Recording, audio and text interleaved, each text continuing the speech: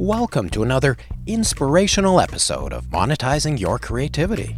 Ashley Como is an actress, writer. Well, I'm a main stage alum of the Second City Toronto. I did sketch 6 nights a week, 8 shows a week, and then improv 6 nights a week, 8 shows a week, and it was the best job in the world. Monetizing Your Creativity asks the question, what does it take to earn a living with your creative talents? When I'm coaching and teaching and working with people who are coming up the ranks, and I see a little bit of them being mean, I'll be like, you're failing the John Cleese test. Never fail the John Cleese test. Just be nice. We focus on the success principles common to all disciplines by interviewing producers, directors, writers, actors, cinematographers, music composers, animators, designers, and much, much more. Learn how to create your own path to success. Let's roll. Well, hello, friends, and welcome to another episode of Monetizing Your Creativity.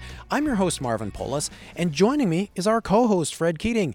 We are at the Banff World Media Festival. Fred, just a bit of a review. What is this festival all about? Well, this particular festival, this is the 37th annual event in Banff that brings together buyers and sellers in originally television exclusively.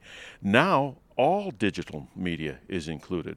Hence the Banff International Television Festival, the Con of television, if you will, morphed into the Banff World Media Festival in order to incorporate all the new things that the digital world has to offer us in programming. And so buyers and sellers of concepts and programs come here to do deals, meet each other. They're also here to enjoy the Canadian Rockies, the majestic Canadian Rocky Mountains. It's a great place to create, sustain, and nurture personal and professional relationships and answer the question, who is Ashley Como?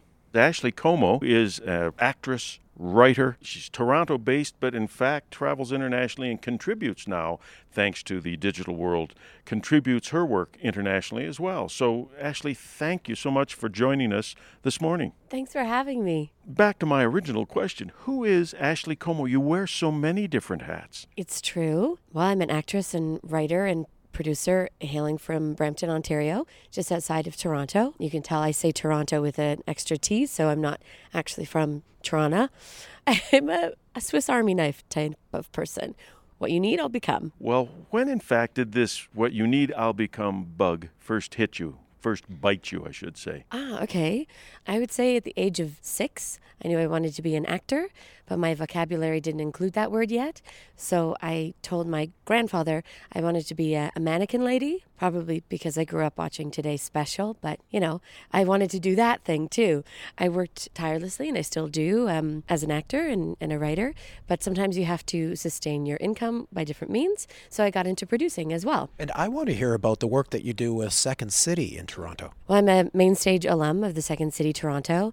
I wrote 3 reviews with them, nominated for Adora with one of them, which was pretty amazing, with the ensemble cast, not me independently. And the Dora for our international listeners? Yes, it's a Toronto-based theater award, and it's very, very lovely and fun. A Dora Mavamore Award.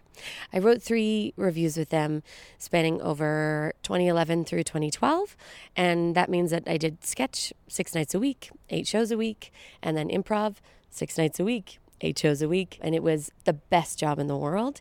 And then after you finish your contract with them, you go on to ideally teach for them, for their company, and travel with them. And they have a company called Second City Works, which goes into businesses and helps improve your business through improv means and the tenets of improv, which is a wonderful thing. Can you train people in improv, or is it something that they either have or haven't got to begin with? And are you more a teacher than a coach, or more a coach than a teacher? I mean, it sounds like there's some directing aspects in your quiver as well. Absolutely. Your first question, are you kind of born with it or not? You can definitely teach anybody improv.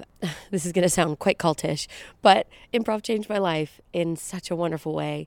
Simple things like the tenets is based on yes-anding people, supporting, trusting, opening your mind and being accepting of things. And when you implement that in your everyday life, it can help with your relationship, your business relationships, and obviously improv as well.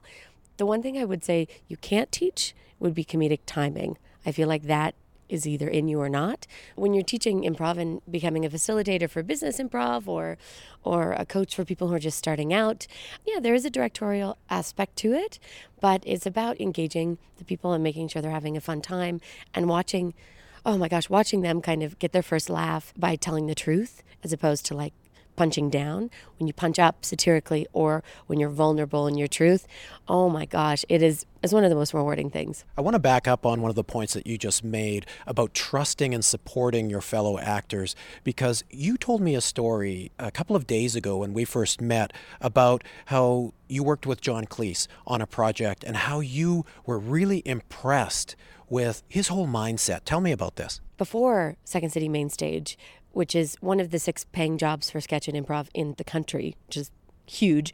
Before that, Klaus Schuler approached me. He was looking for actors to be in a Just for Laughs gala in 2009 in Toronto with John Cleese. And he asked me if I could do it. Of course, I said yes. I had this fear that meeting him, I thought of anyone, he can be a jerk. He can be a jerk because of his resume. So if he's a jerk and if he's not nice, then that's fine. That's totally fine because he's in Monty Python, for goodness sakes. Like, he can be, in my mind, that.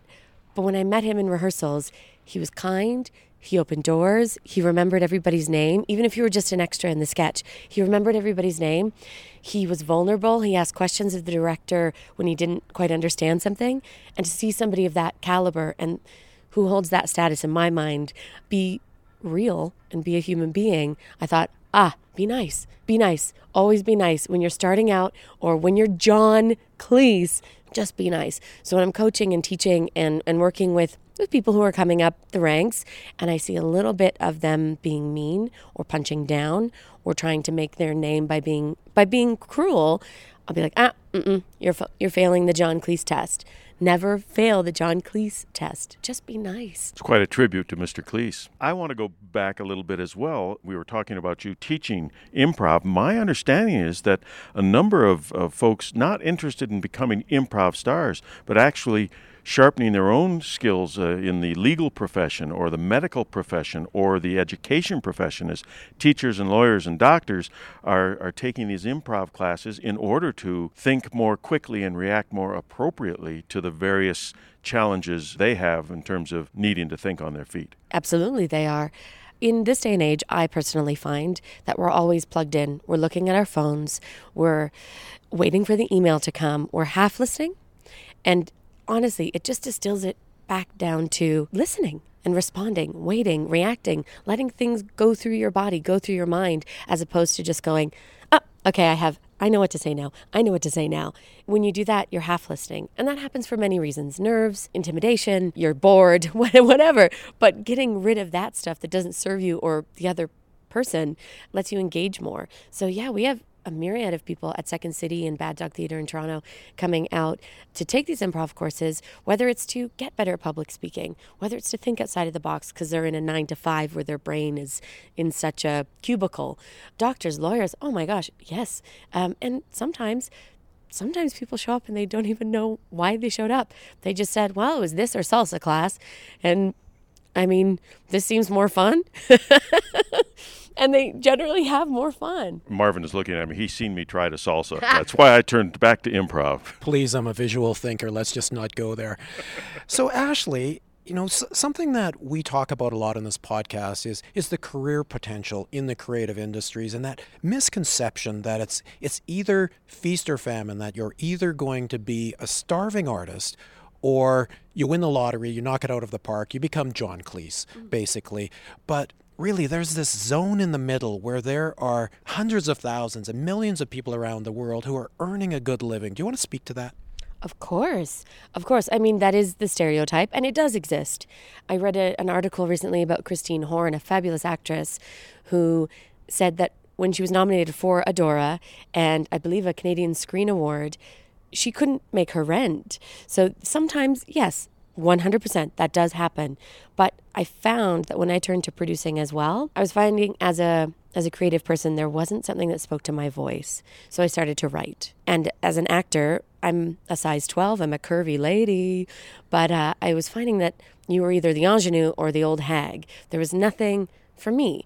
And sure, I could play the ingenue, and I love playing the old hag, but there's so many more voices for women and Canadians and brunettes and whatever the category you fall under.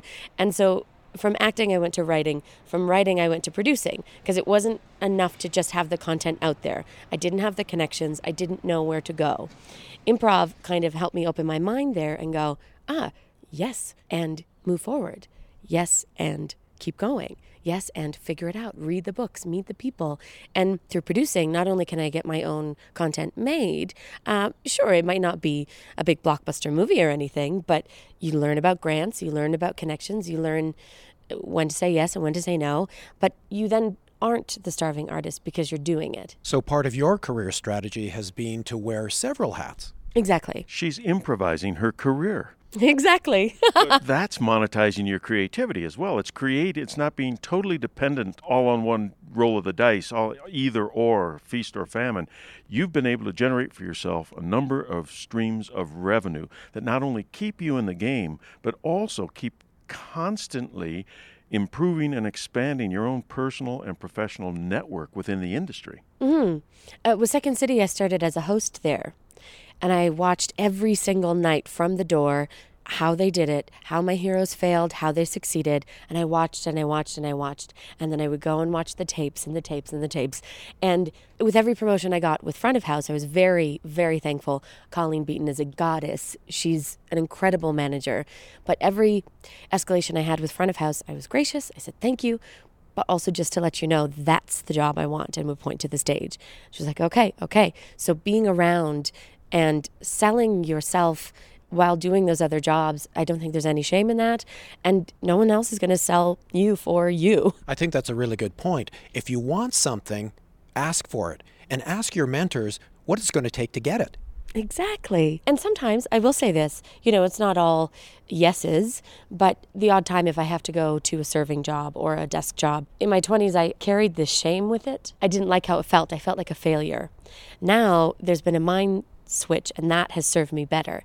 So sure, if I have to pick up a serving job or a catering thing for a pocket of time, that's what I'm doing to fuel my productions. I don't believe any of that is wasted. Any of that time or experience is grist for the mill, and tremendous stories or tremendous avenues of research are already laid in place when you are cast in a role that calls upon you to be familiar with that kind of environment or mindset, what have you.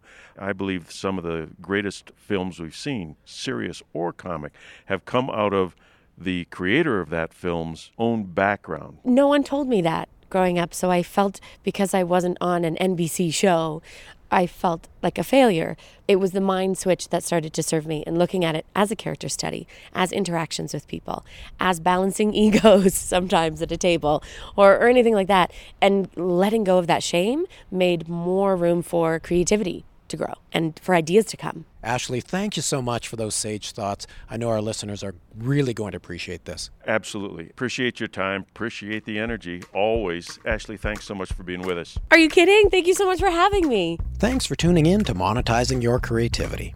Be sure to join us next time by subscribing to us on iTunes or wherever you get your podcasts. While you're there, please leave a review. It helps us with our ratings. You can also visit monetizingyourcreativity.com for more information about the show. And hey, be sure to tell your friends who want to understand how to monetize their creativity.